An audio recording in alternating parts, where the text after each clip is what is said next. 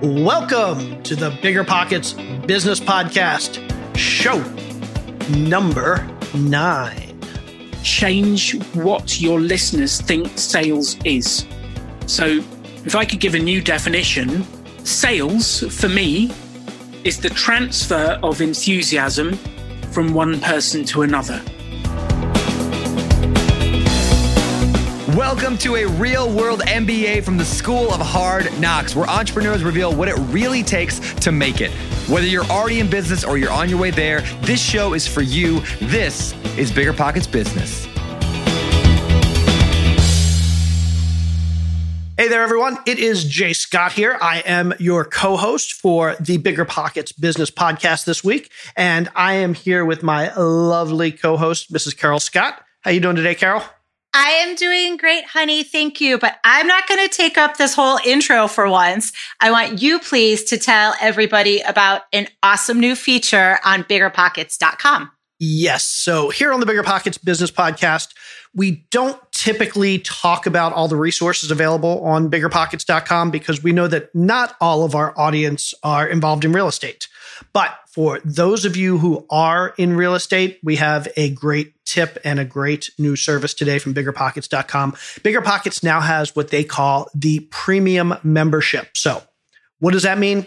Well, if you're a real estate agent, a hard money lender, or an investor with your own company, this is a great way for you to better network and generate more leads for your business. Basically, it's a way for you to set yourself apart and connect directly with all the potential people on the site who could potentially become your customers for your real estate business. It's a powerful lead source, and it's just a great way for you to expand your business on biggerpockets.com. So if you're curious to hear more about the premium membership, this is what you need to do. Head over to biggerpockets.com/premium. Again, that's biggerpockets.com/premium. And if you're on the BiggerPockets forums, biggerpockets.com/forums. If you're on the forums, there should be a thread where we break down all the benefits you'll get from about BiggerPockets Premium and get answers to any questions you might have. So go check out biggerpockets.com/premium and check out the forum thread all about the premium membership. Awesome. Thank you, honey. That does sound like a really great opportunity for anybody in the real estate industry who wants to generate more business. So thank you for sharing that. Now, listeners, you are going to absolutely love today's guest. Okay. We have a man named Alan Donegan. He is the co-founder of the Pop-Up Business School, which is a training company based out of the UK, and they have workshops around the globe. So let's say you don't have any time, you don't have any money, and you really don't want to take a big risk, but you do want to start a business. Well, guess what? Alan is going to give you a step-by-step process on how to do just that. And he really focuses on something called a mini experiment. So make sure you listen all the way through. He's going to give you lots of great tips. Guess what? He's also going to remind us that you truly do not need a formal education to be a successful entrepreneur. He's also going to tell us about something called the Trinity of Management. And these are three crucial things that you need to be a successful entrepreneur. And make sure you listen all the way to the end, because Alan tells us the one skill every aspiring entrepreneur needs and the one skill every aspiring entrepreneur should be focused on to build their successful business. That's right. It's really, truly just focuses all on one. It boils down to one thing that is the most important. Okay. Now, if you want to learn more about Alan, if you want to find the links to the things we discuss in the show, or if you just want to get more information about the things we talk about in the show, make sure you check out our show notes at biggerpockets.com/bizshow9. Again, our show notes at biggerpockets.com/bizshow9. Let's jump into our show with Alan. Okay, let's welcome Alan to the show. How you doing today, Alan? I'm doing fantastic, thank you. It's raining in Basingstoke in England. Ah, that's right. You're across the pond. I am indeed, yes. I'm dying to get back for better weather. Yeah, I can imagine. Thanks so much for being on with us today. I know our listeners are going to absolutely love everything you have to share with them. So thank you for joining us. So, Alan, you run a business or a school, I guess both, called Pop-Up Business School. And I would really love to find out a little bit more about what Pop-Up Business School is. And I'd also like to find out what led you to start this thing that you call Pop-Up Business School. So can you take us back a little bit and talk a little bit about where you came from and what led you to start this education, this school, this business education school for new entrepreneurs? Yeah, I'd love to. I mean, to tell you where we are today, we travel around the world and we help people to build businesses without spending any money. Last year, we ran 44 events and helped 2,300 people. And it basically all started from the British government's inability to help me start a business. So jumping back a little bit, first you said help entrepreneurs start businesses without any money. Do you mean that they can attend your school without any money, or they can start their businesses without any money, or both? Both. So the courses are free. No one's ever paid to come on any of our workshops. And we don't believe it takes money to make money. We think you can get going without that. I love that. That is gold right there. So you do this in England, I presume. Do you ever travel to the States and do any of your workshops in the States as well? Yes, we had one in Colorado last year. We did one in Houston. I think there'll be one in Indianapolis and Charleston as well coming up. We did 6 last year in New Zealand. We had one in France, so the course has just been translated into French. And I'm flying to Morocco in about a week or two's time for the launch in Arabic. That is awesome. Congratulations. Phenomenal. Okay, so tell us how you came to become an entrepreneur yourself and how you came to start the Pop-Up Business School. How did I become an entrepreneur myself? I think many years ago when I was a lot younger, my dad stopped giving me pocket money because his business had gone bankrupt and he didn't have any money. But he said instead, I could make my own money. And he was running a sportswear business at the time. And he said, you can't have pocket money, but you can take the shorts, T-shirts and different things. I'll give you one price and then you can sell them for anything you want over that at school. So you can't have pocket money, but you can go and make your own money. That inspired me. Like, cash is good for buying sweets and pizza and food. And that's what I needed as a kid. How old were you when you did that? When your dad gave you your sportswear and you started reselling for a profit? I think I was very reticent to do it. I think he might have started offering it at 15, 16, but I had a lot of hang-ups over it. I only really got into it at 17. And some months at college, I made more money than I did when I had a proper job later on. Wow. Right off the bat, you figured that out. Yes. Sales first. So what was the next step? So I assume that didn't turn into a big enterprise. Maybe it did, but I think listening to your story on the Money Show, it sounds like that wasn't your big enterprise. That was just kind of a stepping stone to the next several things that you did. So what was next in your evolution as an entrepreneur? What happened next was I was working in the family business, but it's not a good time when your parents are getting divorced and they have financial problems. So I got out of that quickly. And my granny was very keen on me getting a solid job. So I got a solid job and I hated it. And I did telesales. Then I did field sales selling photocopiers. I struggled to get passionate about photocopiers. Why? It sounds fascinating. Photocopying. I mean, what more could you ask out of life? If there's a stapler and a double-sided, maybe. And then I did recruitment. I did kids after school parties. I ran a pub. I did landscape gardening, grounds maintenance, plus lots of other jobs. I tried everything before I finally got fired, which I've signed a document that says I can't tell you why I got fired. And then couldn't find a job I actually wanted to do. So decided I would start my own business. And that's kind of how we ended up here. But it took a long time, a lot of pain and a lot of different jobs to make that decision. I guess so. It sounds like your journey was very roundabout. You went from one job to another. And it sounds like nothing that you're exceptionally passionate about or engaged in. So then you decided, well, let's start this pop-up business school. Is that the idea? And how did that come to fruition? Actually, the first business I started was a training business. Okay. So I ran training courses for big corporates. I taught them how to present, influence, speak. One of my favorite stories is I taught Microsoft how to use PowerPoint. And then just built a training business. And the sort of genesis of starting that business and going to the British government for support with that and another couple of business ideas, that was the experience that they did more to put me off starting a business than they did to actually help me. They told me to write a business plan. They told me to get a loan. They told me to go into debt. They put so many barriers in my way to getting going that I nearly had a meltdown at that point and believed I couldn't actually do it. And it took a long time to come back from that and get over it. And that experience of believing that I couldn't do it, that I needed all this other stuff to start up, was what then inspired Pop-Up Business School.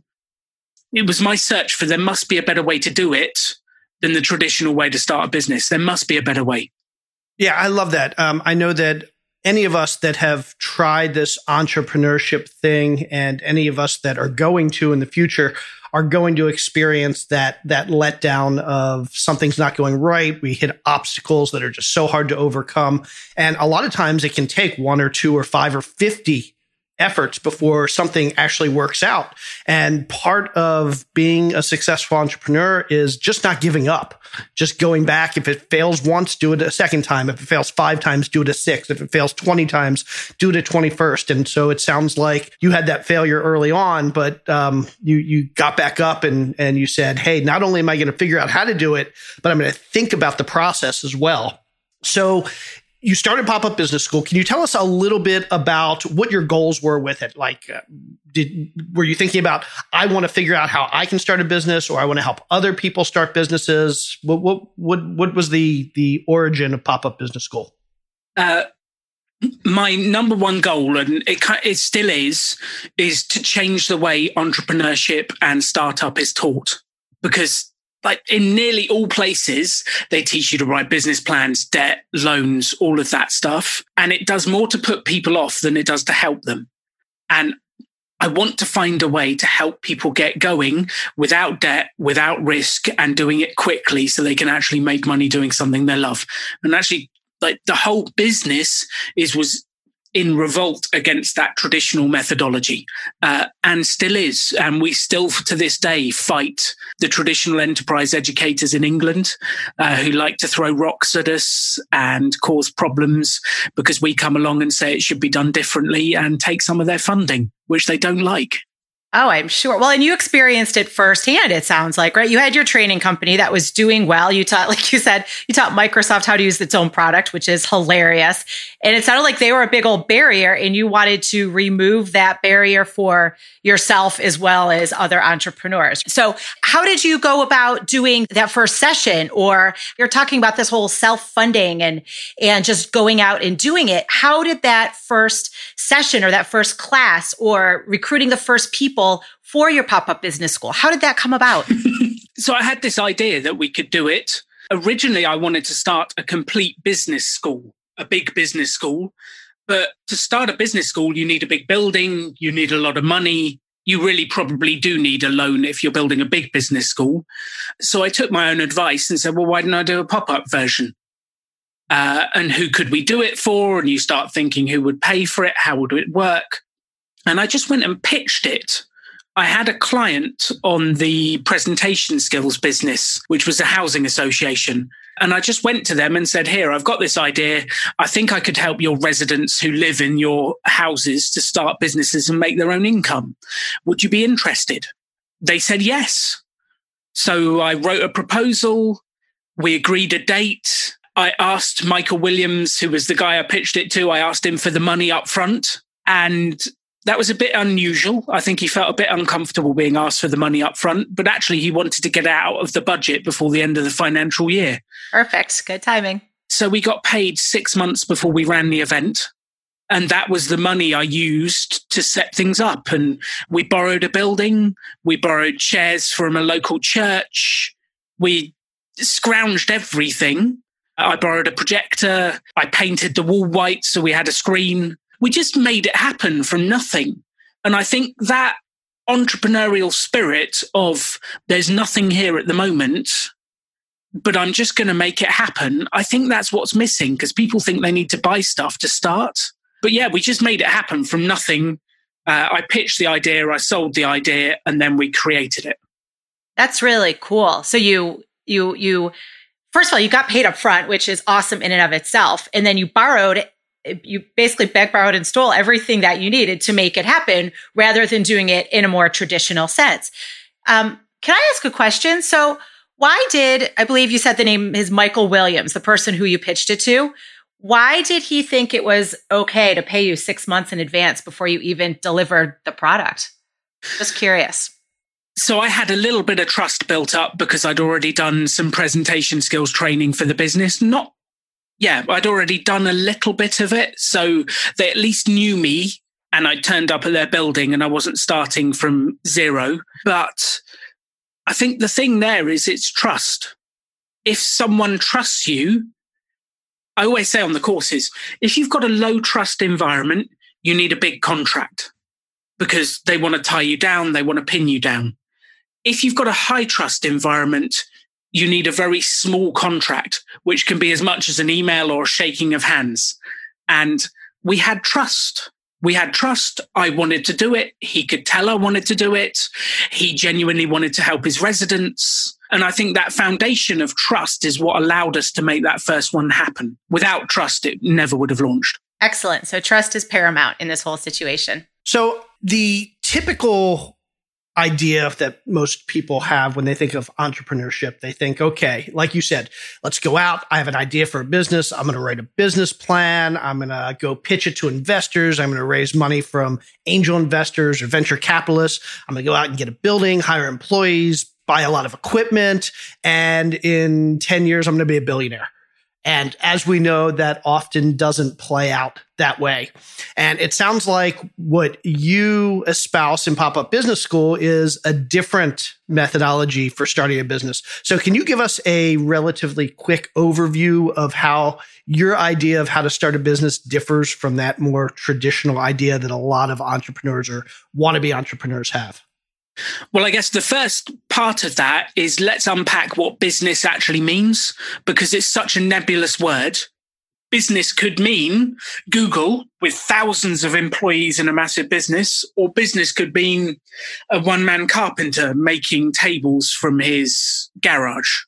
And I think when you type in how to start a business, there are inbuilt assumptions into that question and the answers that you find on Google and online that say business should equal something that's scalable, something that makes profit, something that you're building to sell. But that's not what everyone wants. So I think before you even get to how do you start a business, it's what kind of thing are you creating? Are you building something to make money around the kids? Are you building something because you want to make a difference in the world? Are you building something to make money? Any of those answers are fine. But until we know that, how can you recommend a standard way of starting a business for everyone? That's great. Okay, so let's jump into some specifics here. So let's say I want to start a business. Let's say I want to start what I think is often referred to as a lifestyle business. I don't necessarily want to be a billionaire or 100 millionaire or even a 10 millionaire. I basically want to make enough income that I can focus on my family, I can focus on my personal life, but I can also support my family and I can also have income coming in. So what are kind of the first steps for me to figure out, okay, what is the right business for me? What should I be doing? How do I find that business idea? How do I vet that business idea? How do I decide, like, what's the first step? So for me, the first step is absolutely the mini experiment. And the mini experiment says, let's test it. Let's see if it works. Because I think lots of people, and I remember some friends of mine saying this, that they wanted to run a wine bar and they wanted to launch a wine bar. But when they started doing it, they started thinking, well, we're going to have to borrow lots of money. We need a building. And then we're going to have to start working weekends. And then after thinking that all through, they went, why are we launching a wine bar? It's because actually we want to drink wine with our friends. Well, if that's your goal, it's going to be far cheaper and easier to buy a bottle of wine or go to a wine bar than it is start one. So like thinking through that before you even start is worth it. And then why not do a mini experiment? So if you were starting a wine bar, could we find a venue that would lend us a space? Could we sell tickets up front to a wine tasting evening? Could we invite people? Could we do a mini experiment and run one evening and see if it works? And if we like it, and if the customers like it, and if we make money. And if we do, then scale it. But if you do it the other way round and you borrow all the cash and build the building first, and you don't actually enjoy running it, you've got yourself stuck. I love that. So basically figure out a way that you can verify that you have customers before you ever spend a ton of time and money on building the product. Absolutely. Because so what's the only way to know if your business will succeed or not? The only way? If you have money coming in. Yeah, someone gives you money for it. But if you go on, so I Googled just before the interview, how do you start a business? And nearly all of them recommend market research. Now, I have a slight challenge with market research. For me, what that means is you go out and you see people in the street with their clipboards and they ask you questions, would you pay this for this? And do you like this? And you'll get some ideas from people. But especially in a British culture, I mean, even in American culture, people will be nice to you. They don't want to offend your feelings about your business idea. Most people take business research to go and see their friends. And they go and see their friends. Imagine I've got a new mobile phone case design. And Carol, could you pretend to be my friend for this bit? Oh, I would love to be your friend. You could reject me again afterwards. I come to Carol and I say, Carol, I've got this new mobile phone case, brand new design. It'll help make your phone sound louder. It'll help protect it. What do you think? It's beautiful. Oh my gosh, let me feel that in my hand.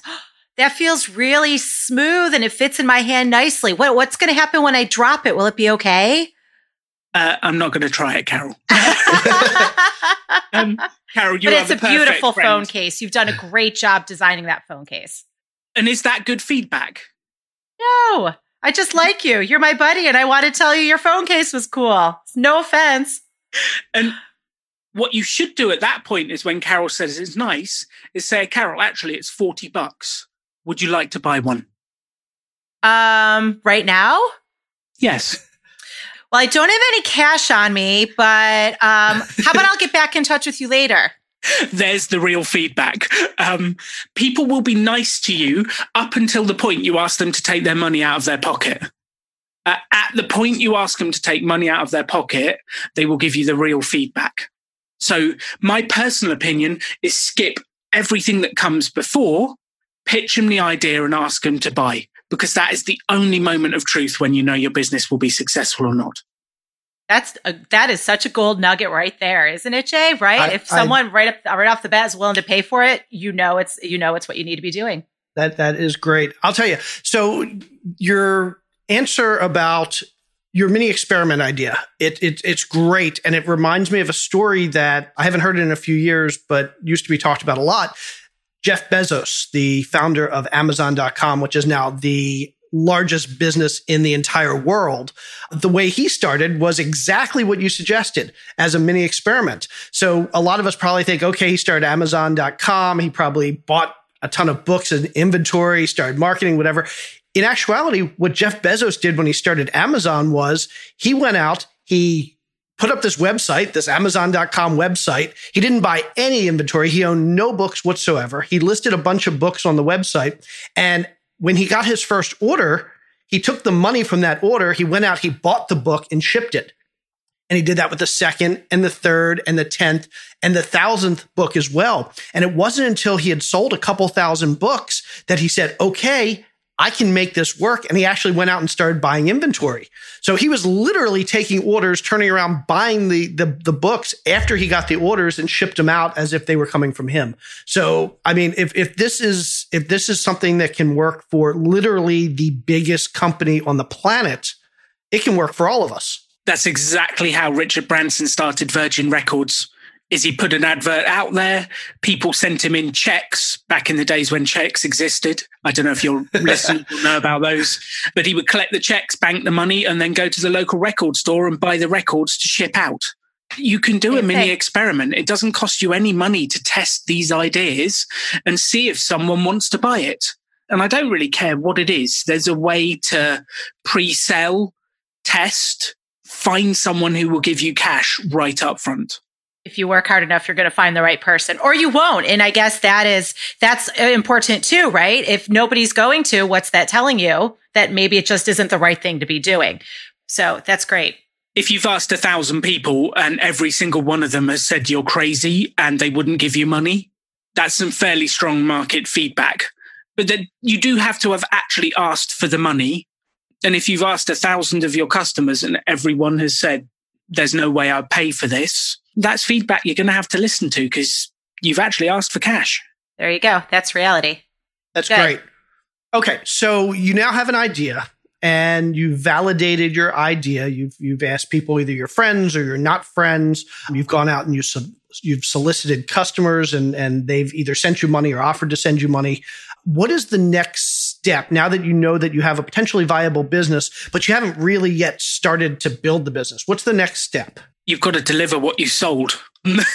And that definitely depends on what it is you've sold, whether it's a training course, whether it's a CD, how old school am I? Whether it's some digital music, it depends what you've sold, but we've got to go back and deliver what we've sold, which then, see, this is the bit I really like, is because we've gone step 1, sales, step 2, deliver the product or service, and we've gone straight into the heart of doing it. What we haven't done is what you would do traditionally, which is build the LLC, build all the companies, do all the business bank accounts, everything else. You've tested the idea without wasting any time. And that first round of delivering the product or service is going to give you all the feedback you need to see if it works or not, and if you want to do it. So what you're saying is we should actually try and make a little bit of money and find some customers before we get our business cards printed. I'm saying don't bother with business cards. I find it fascinating. So I Googled how to start a business before we came on the call. The top article is from entrepreneur.com. It had 12 steps to starting a business. What step do you think sales is? Number 12, 7 probably. Or 8. Yeah, it's number 11. What a shame. Everything first. And actually, you go down all of these different ones that I found on there. They all talk about everything else other than creating sales first. There's statements like, most businesses require some source of funding to start. And then it goes, before you can start generating any revenue or making purchases, you're going to need to open a business bank account.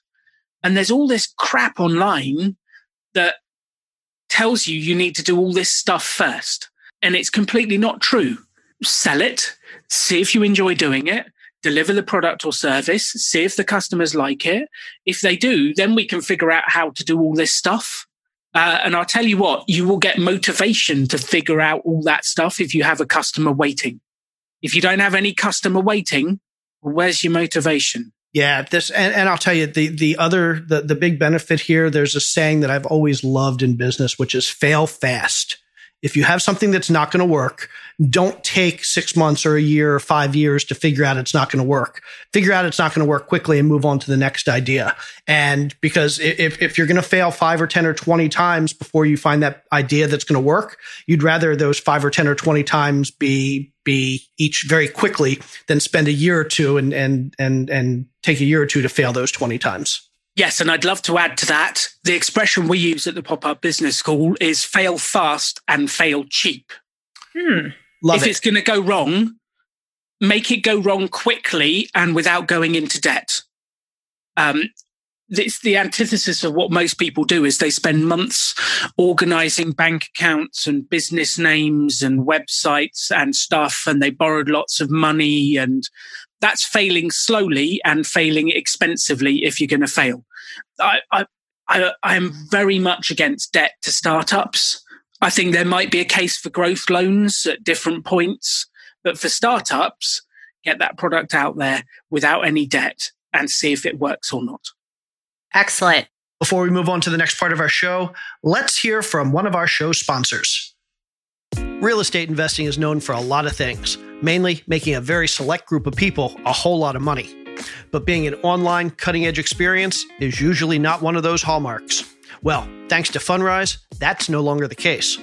Fundrise is the future of real estate investing. Their revolutionary model is transforming the industry thanks to their software, which cuts out the costly middlemen and removes old market inefficiencies. Fundrise delivers the kind of investing power you typically only see at the big institutions and can now bring real estate's unique potential for long-term growth and cash flow to individual investors like us. Getting started is simple and usually takes less than 5 minutes. When you invest with Fundrise, you'll be instantly diversified across dozens of real estate projects, each one carefully vetted and actively managed by Fundrise's team of real estate professionals. Then you can use their intuitive investor dashboard and real-time reporting system to monitor the progress of each property in your portfolio. Now that's the future of real estate investing. So, are you ready to get started? Then visit fundrise.com/BP Business. That's FUNDRISE.com/BP Business. And you'll get the first 3 months of fees waived. Again, that's fundrise.com/BP Business. Small business owners wear a lot of hats. And while some hats are really great, others, like the filing taxes and running payroll hat, not so great. So that's where Gusto comes in. Gusto makes payroll, taxes, and managing a team actually easy for small businesses. Gusto automatically pays and files your federal, state, and local taxes, so you don't have to worry about it. Plus, they make it easy to add on health benefits and even 401ks for your team. Oh, and you can even get direct access to certified HR experts too. 90% of customers say switching to Gusto was easy. You can do it in less than 10 minutes. And if you're thinking, oh, I already work with tools like, say, QuickBooks, well, get this. Gusto can integrate with those platforms, so you can keep everything in one place, all online. So listen up for this offer. Because you listen to Bigger Pockets Business, you get 3 months free when you run your first payroll on Gusto. This is one hat you're going to be glad you gave up. So try a demo and see for yourself at gusto.com/BPB, like Bigger Pockets Business. Again, that's gusto.com/BPB. So to recap, we're talking about your first step is the mini experiment. The second step is to actually deliver that product. And maybe kind of a step 2A is to get feedback after you deliver that product to make sure that it's what you want to be doing and that the customers like it. And then I would suspect tweak is necessary after you deliver, correct? So let's say we didn't fail fast. And let's say I do enjoy doing this. And let's say my customers really do like the product. What's the next step from there? I mean, I would say there are probably more customers who want the product. Do we continue asking for money up front? Or at which point do we decide it makes sense to go out and find money? Like, what is the next step after that? So there is some legal bits that you have to do. So if you've run your mini experiment, if it's gone well, if you've made some money, then probably we're going to have to actually get in and start the business, which then we're starting to talk about which company structure are you going to be? How are you going to set it up? You can find detailed information about that online. That's the fairly easy bit. It's not simple, but it's fairly easy to work it through and have a look at it. One of the things you said was, when should I stop asking for money up front? My question would be, why do you need to stop? That's a good point. If they're willing to give it to you, why wouldn't you keep asking? That's true. And so I think one of the differences between the business that I run now and what other people I've seen run businesses do is my particular business, I run it pretty much like I do my household. So my business is a saver. I don't think most businesses even understand the concept of saving. I don't think most people even understand the concept of saving in their personal life. But we put aside our profit and we don't spend it all. And then if we want to expand, we've got a chunk of cash that's sat there from the work we've done to be able to grow. The antithesis is what I've seen happen. So I was chatting to a really nice lady. She was doing a candle business. She said she needed to borrow money. And I was like, why do you need to borrow money? She said, well, to buy the stock. I'm like, okay, why don't you pre-sell? She said, well, I've sold all my batch. I need to borrow money for the next batch. Like, well, what happened to the money that came in from the last batch? well, I spent it on marketing, I spent it on this, I spent it on that. But she'd never saved any percentage of it to reinvest in the stock for the next time. And I think nearly all people, they see the profit as theirs. I want you to stop seeing the profit as yours and start seeing the profit as savings that you might need some to live off, and it should be earning you money, absolutely. And you should be saving for the next growth of your business, the next investment, where you're going to go with what you're doing. So we've never, in Pop-Up Business School, we've grown a multi-million-pound business and we've never had to borrow any money. We've always done it from saving, investing, saving, investing. And I think that's a far safer way to build a business. Okay, so from what I'm hearing, and this is actually a good lead into what I wanted to ask next, if we're going to be saving money from the income that we're generating in the business, and we're not going to be paying ourselves a lot of that money and taking it out of the business, in theory, we can't necessarily live off that business at the beginning. Hopefully it gets to the point where we can, but that implies to me that a lot of us should be starting businesses not necessarily full time if we don't have the ability to go a long period of time without income. But maybe we should be starting these businesses part time in our spare time. Is that something that you espouse? I absolutely believe in doing the mini experiments around other things. Absolutely. I think there's several bits to that. The first one is, if you're thinking about starting a business, how much runway, how much spare cash do you have to be able to live before it goes into crisis mode? So have you got 12 months of savings? Have you got 18 months of savings? What's your plan? Part two is, you should be earning money to pay yourself and save. Like, we should be building a business to make money. So when I built my training business, you can sell training courses for a reasonable amount of money, between, I don't know, $1,000 and $2,000 a day for a training course. And that's a reasonable amount of money. You don't need all that to live on. So put half aside to grow the business, and the other half is what you live off. And I think it's balancing those two things. I think most people go completely the other way. They launch their business, they make 10 grand, and they throw a party on a Caribbean island to celebrate and blow the whole 10 grand. Or they spend it all on whatever it is, a nice new car or, anything. I'm being a bit facetious, but they spend it. There is a percentage that you save and invest, especially like every business goes through peaks and troughs and the market changes. We had one where our primary market, the British government decided to reduce funding to housing associations, and overnight they killed half our business. Whoa. If we hadn't have saved and invested, we wouldn't have survived the next 6 months. And I think, you do need money, you're right, to live off, Jay. But if your business is not making enough for you to live and to save a bit, something's wrong and we need to tweak it. And back to your original point, do the mini experiment in your spare time, test it, see what happens. Then if you like it, if you've made money, if you've done your sums and you think it's scalable for you, whatever that means, then go all in and make it happen. But if you've never done a mini experiment, well, that's a big risk. Sure. Do you have any good rules of thumb for when a business owner can say, hey, it's time for me to quit my other job and kind of go full time and kind of take the risk of basically betting everything on this business? So are there any good rules of thumb there? So I think rules of thumb, my one is it providing you enough to live? So how much, this is a question that I don't think most people will know the answer to, but how much does it cost you to live each year? And if that figure is 30 grand a year and your business is making 25 and you think by going all in, you can get over that number, then go for it. So I think expenses versus money coming in is an interesting way to look at it. I think the other way is how much reward am I getting for the time I'm putting in? So if I'm running it in my spare time and I'm doing 10 hours a month and I'm generating 10K, what could I actually scale it to if I went full time, and would that support me? That's a great question. Yeah, the number of hours versus the income coming back, I think would be the second way I would look at it. And I think that's going to uncover all sorts of different things for you to think through as you decide whether to make the leap from employment to self-employment business or back. Great.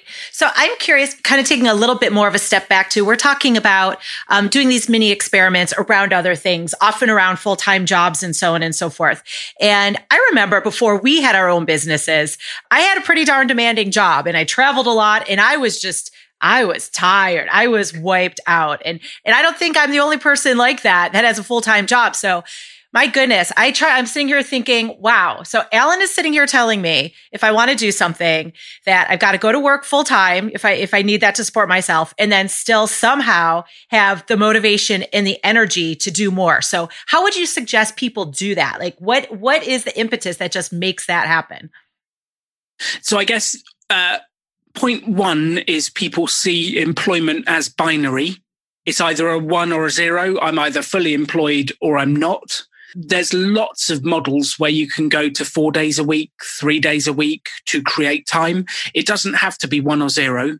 You can look at it in different ways to create time. And I do appreciate a full-time job can be exhausting and you come home after the day and you're like, I don't want to do this. Back on the couch. I think my thought there is lots of people complain they don't have the time, but actually what I've noticed amongst the people that I've helped is it's not always that they don't have the time, it's they don't have the energy within the time they've got.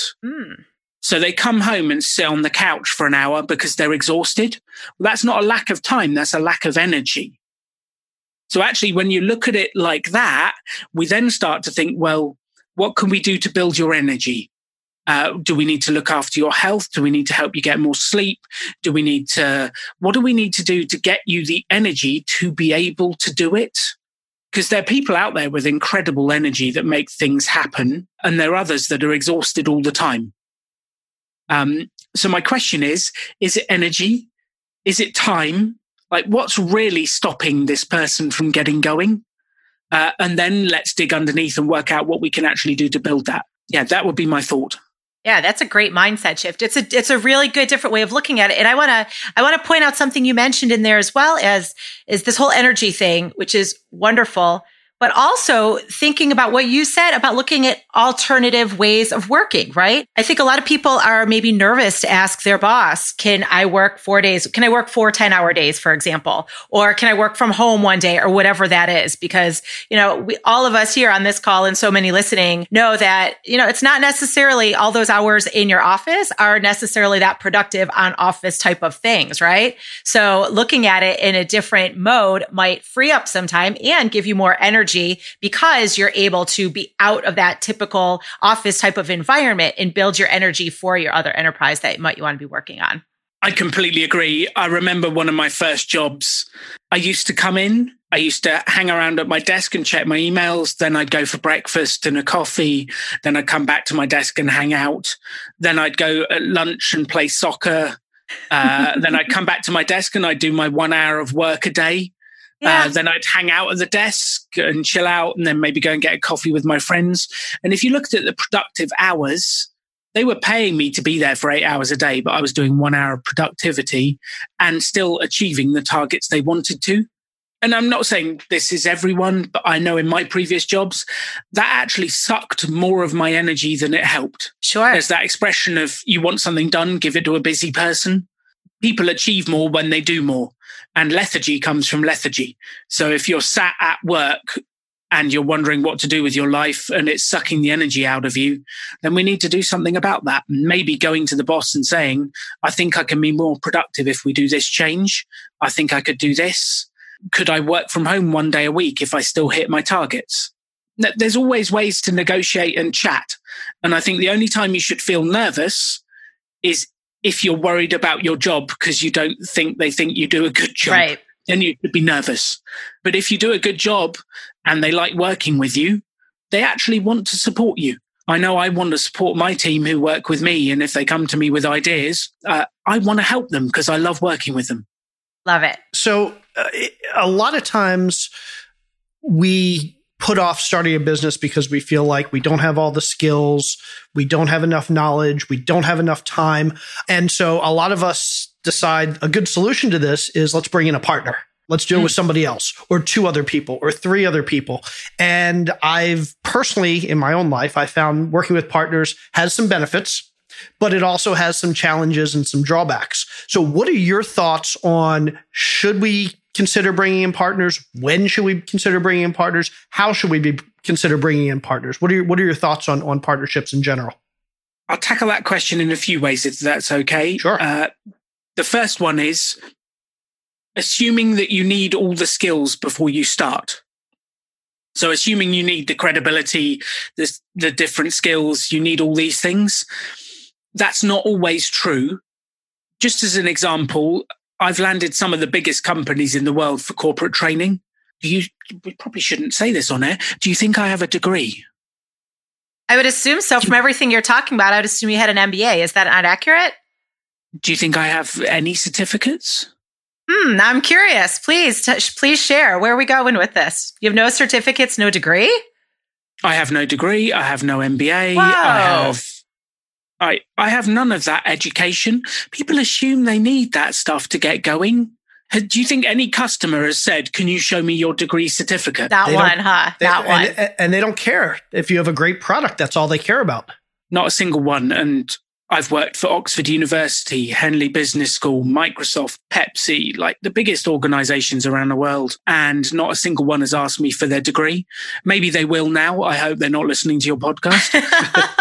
I suspect they would be just as happy to keep doing what they're doing, if not even more, because you are you are proof in the pudding that you don't need a degree. You just need to get out there, do those mini experiments, test, and deliver a good product, which it sounds like you do consistently over and over, which is why they want to keep bringing you back for more and more. So if you can do it without a degree, any of our listeners can do this without a degree. They can just get out there and make it happen.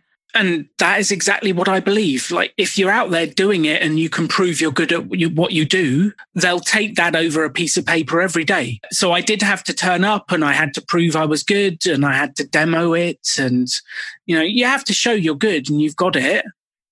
But if you can do it, you don't need any of the certificates. There are obviously industries like electricians where you do need certificates.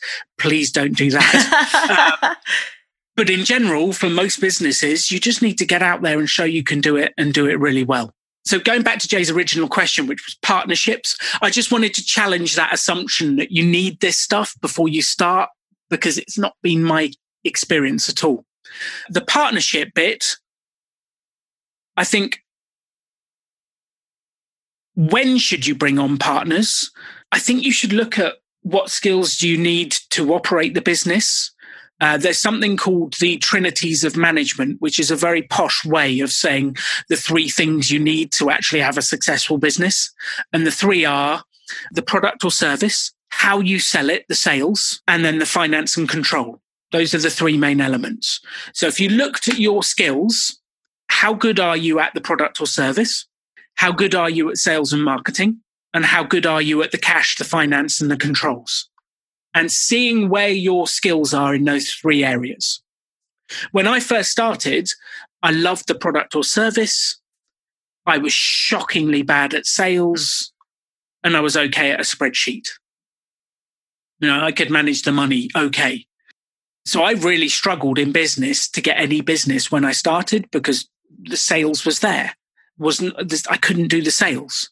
So actually, if I really evaluated myself in the cold light of day when I started, I'd be looking for someone who could help me in the sales area and working out that element. So I'd look at your own skills across those three areas and see, where's my gaps? Do I need to partner? Should I actually learn these skills rather than partnering? Am I partnering just to avoid having to do sales? If that's the case, that's a bad excuse.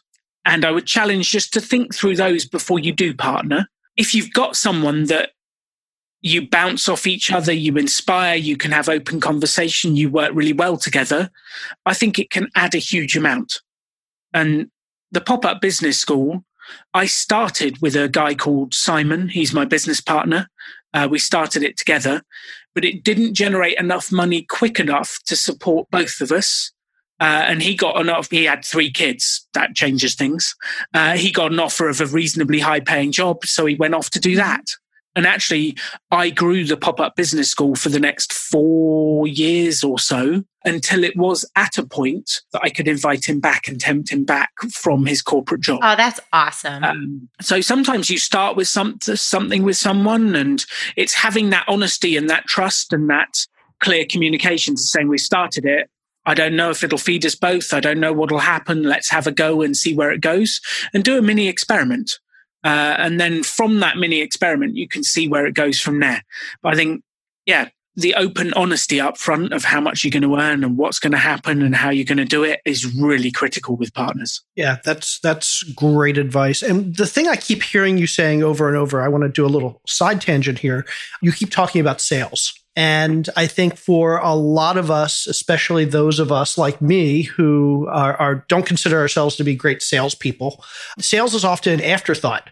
A lot of times we think if we build a great product, if we raise the money, if we start the LLC, if we get the business cards, if we get the office space, if we hire employees, if we do all those other things, the sales are going to come. The kind of that mentality, if you build it, they will come sort of mentality. And too often what we find is that, well, most of the time, they're not just going to come. You can have the best product in the world. You can have a great team. You can have tons of money. But if people don't know about your product, if they don't understand the benefits of your product, they're not going to buy it. And I know this very well. A couple years ago, and this is hard to talk about. A couple years ago, a friend of mine and I started a business, and we spent six figures. We spent well into the hundreds of thousands of dollars creating a great product. It was a great product. And we had an office space and we hired some employees. But we spent about 2 years creating the product before we went out and started to try and sell it. And what we found was it was in a niche that we didn't have the ability to sell it. It was in the education space, and we didn't have the ins into the high schools and the colleges. And so ultimately, even though we had a great product, even though we spent a lot of money, even though we had the team in the office and everything, we ultimately failed at this business.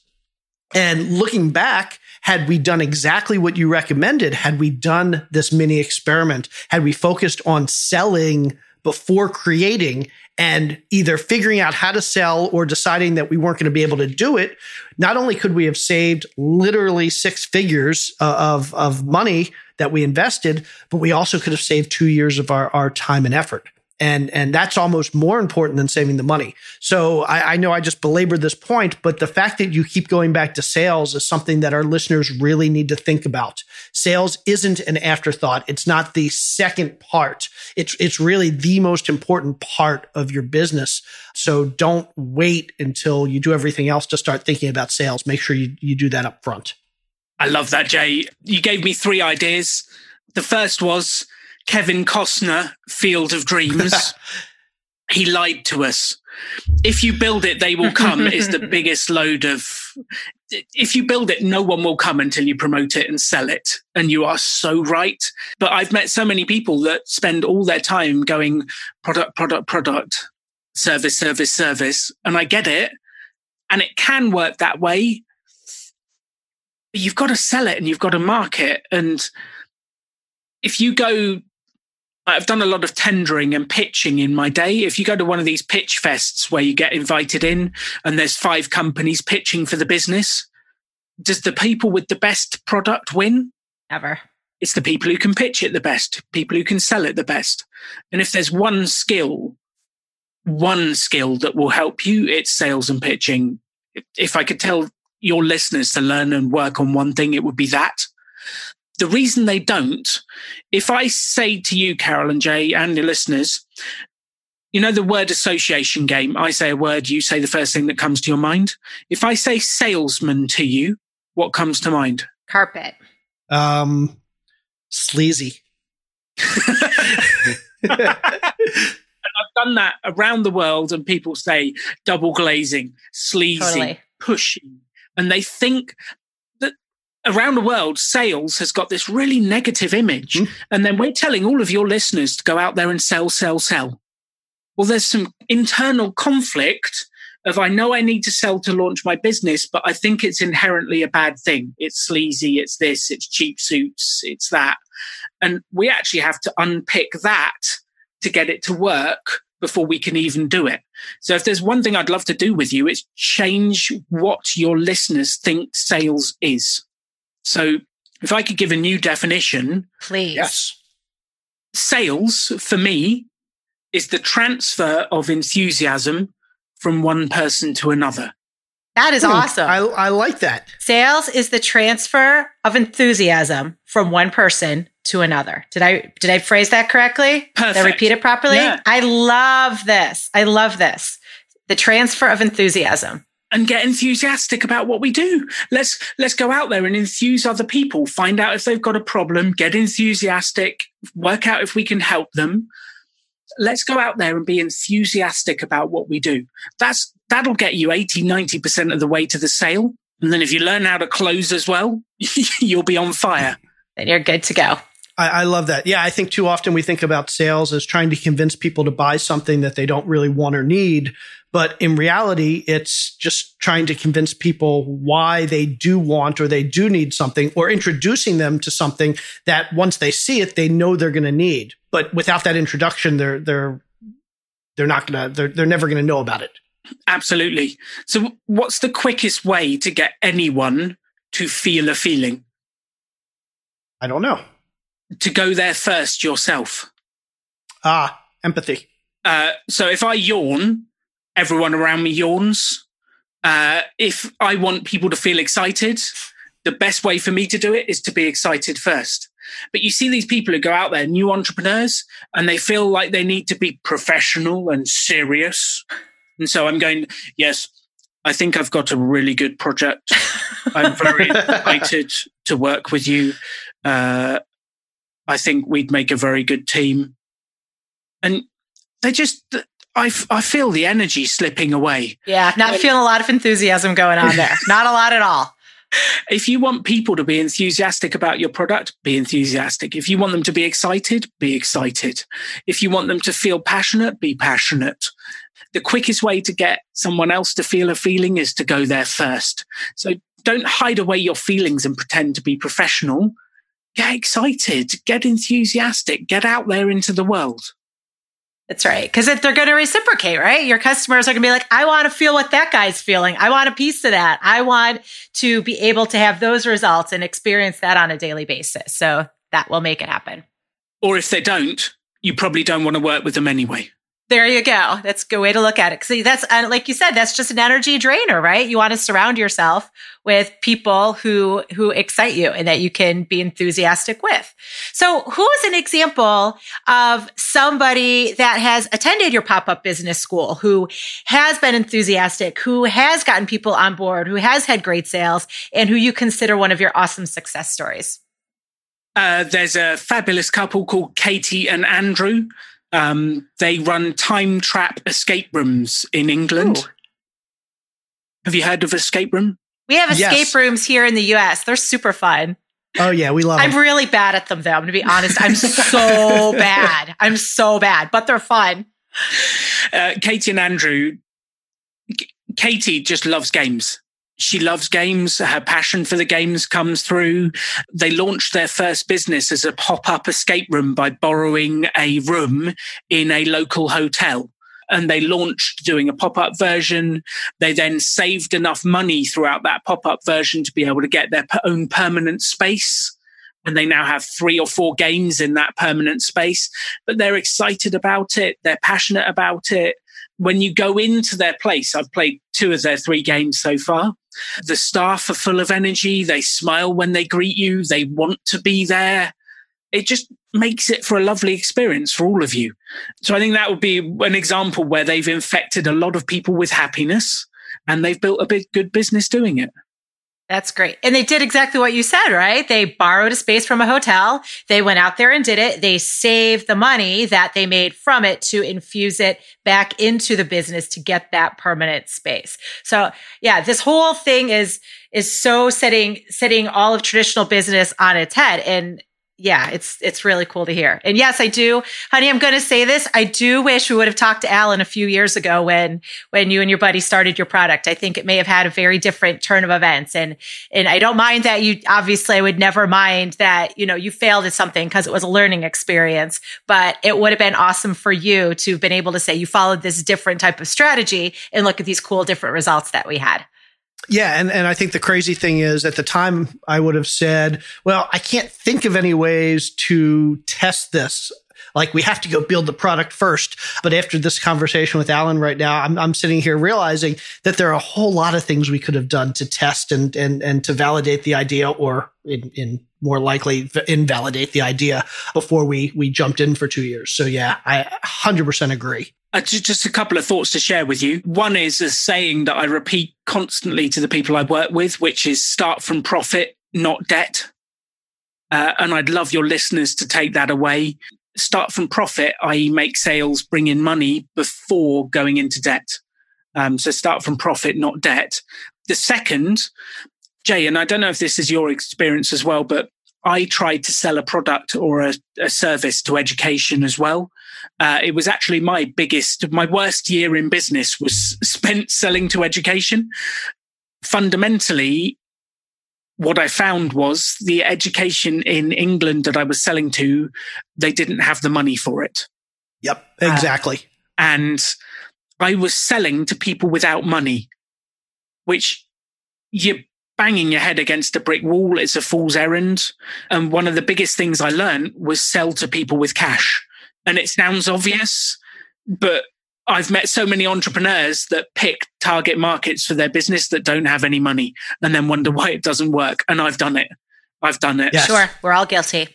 100%. Yeah. It's in the education space. It can be very difficult to get in front of those final decision makers, the one that do have the authority to spend the money. It can be a very long sales cycle. And again, even if you get in front of the people that can spend the money, there's just not a whole lot of money there. So yeah, I wish I would have talked to you a couple of years ago.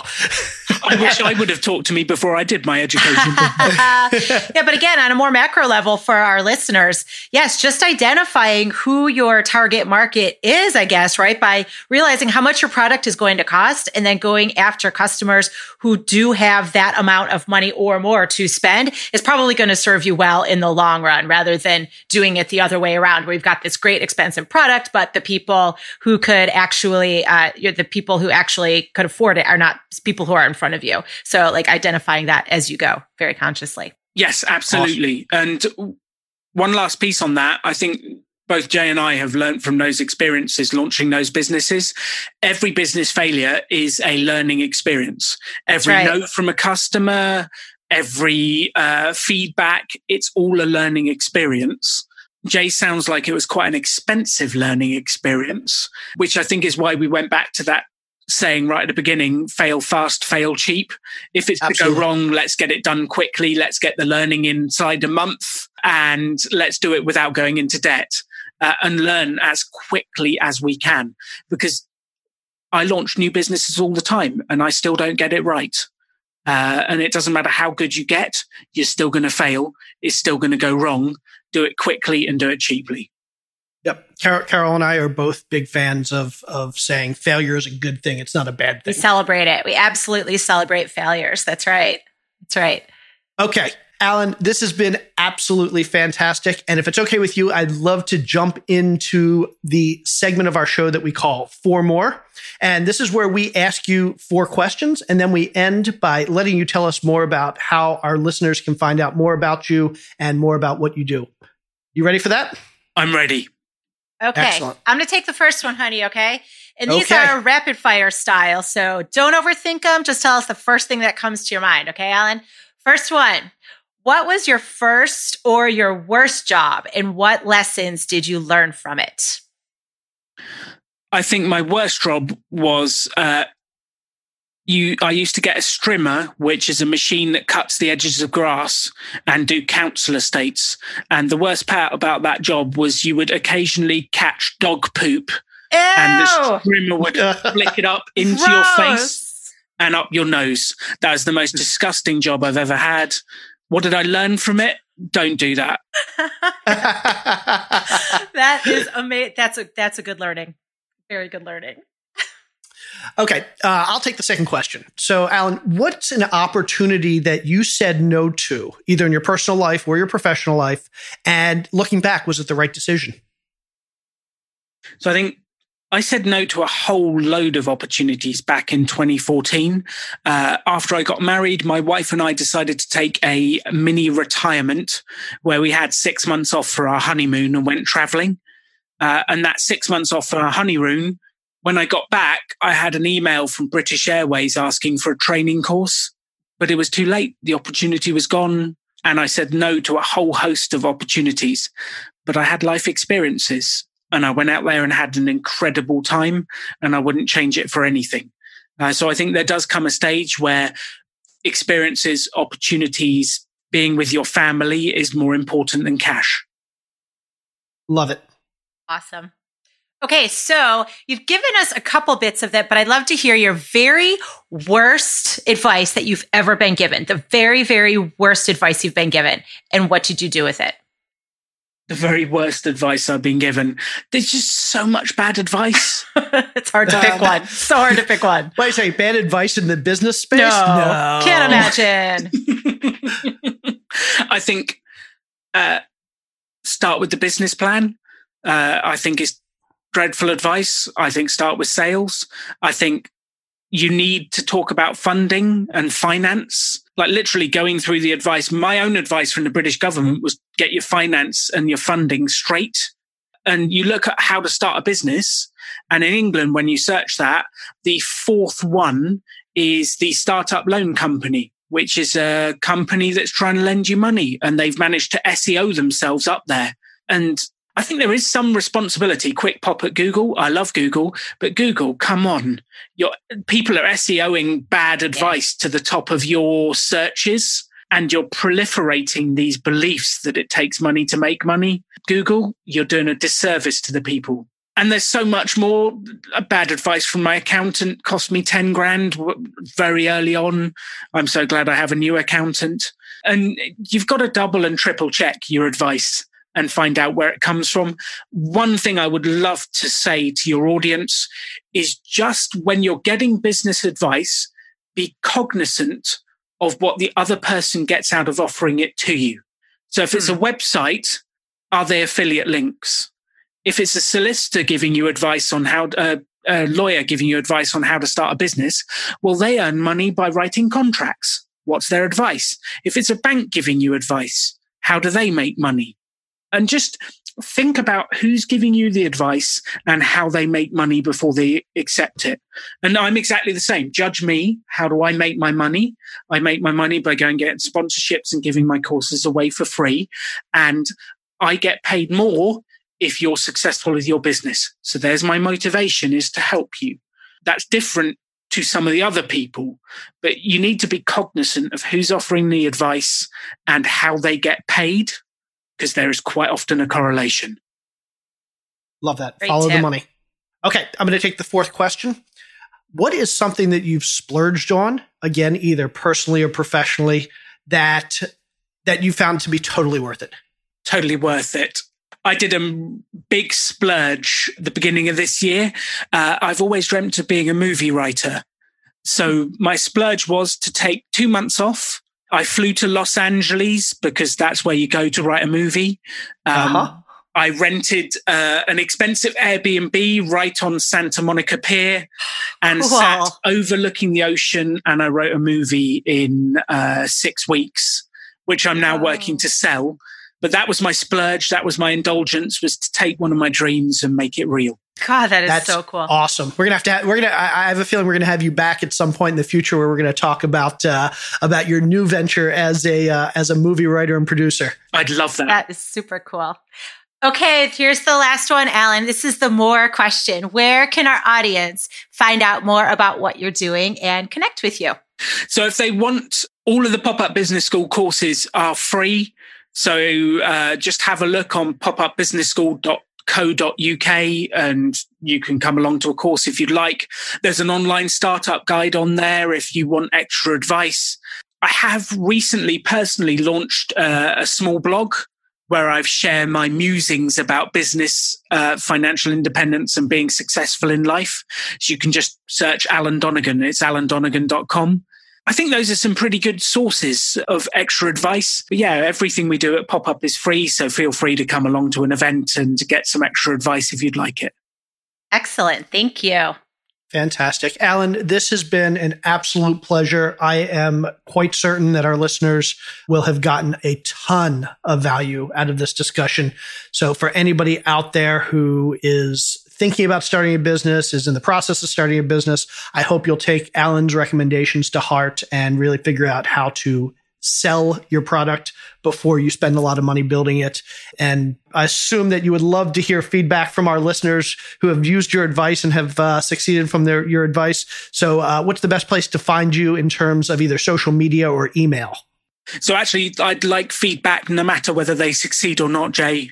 I think there's as much to learn from if you've listened to my feedback and it's gone wrong, listened to my ideas and it's gone wrong. There's as much to learn for all of us there. So it doesn't actually really matter what. They can find me on Twitter, Alan Donegan. They can find me alandonegan.com. Send me a message there.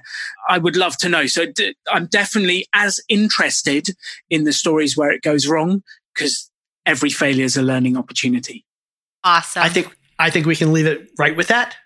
Alan, thank you so much. Thank you, Alan. It was so good to chat with you. Thanks, Carol. Thanks, Jay. I loved it. Wow. That was an awesome show. I love that guy. Right? He's so good. And seriously, I feel like anybody listening to this show today, there's absolutely no excuse for not just going out there and starting a business. I mean, he breaks it down into such simple, actionable steps, right? And he proves that you really don't need money. You really, truly don't. And you can borrow things and you can get money up front and you can create time and energy to make it happen. So everybody who is listening today, if you haven't already started a business, please take what Alan said to heart and figure out a way to do a mini experiment and get your gig started. And not only do you not need money, you don't need a lot of time. Like, go start a business next week. Give it a try for a couple of weeks. See if you can pre-sell a product. If it doesn't work, start another one and another one and another one. And who knows, maybe you start 10 businesses over the next year. But if you do it enough times, you're going to find something that works. And that's the thing I love about his methodology, is that you don't have to spend 2 or 3 or 5 years failing and a whole lot of money failing and then take 2 decades to get to like your success. You'll get to your success in a few months. You can just iterate and keep doing it over and over. I agree. Love it. Alrighty. Let's wrap this up. Alrighty. Thank you for listening, everybody. She is Carol. I am Jay. Now go fail fast and fail cheap today. Have a great day, everybody. Get out there and do something awesome. Take it easy. See you, everybody. Bye.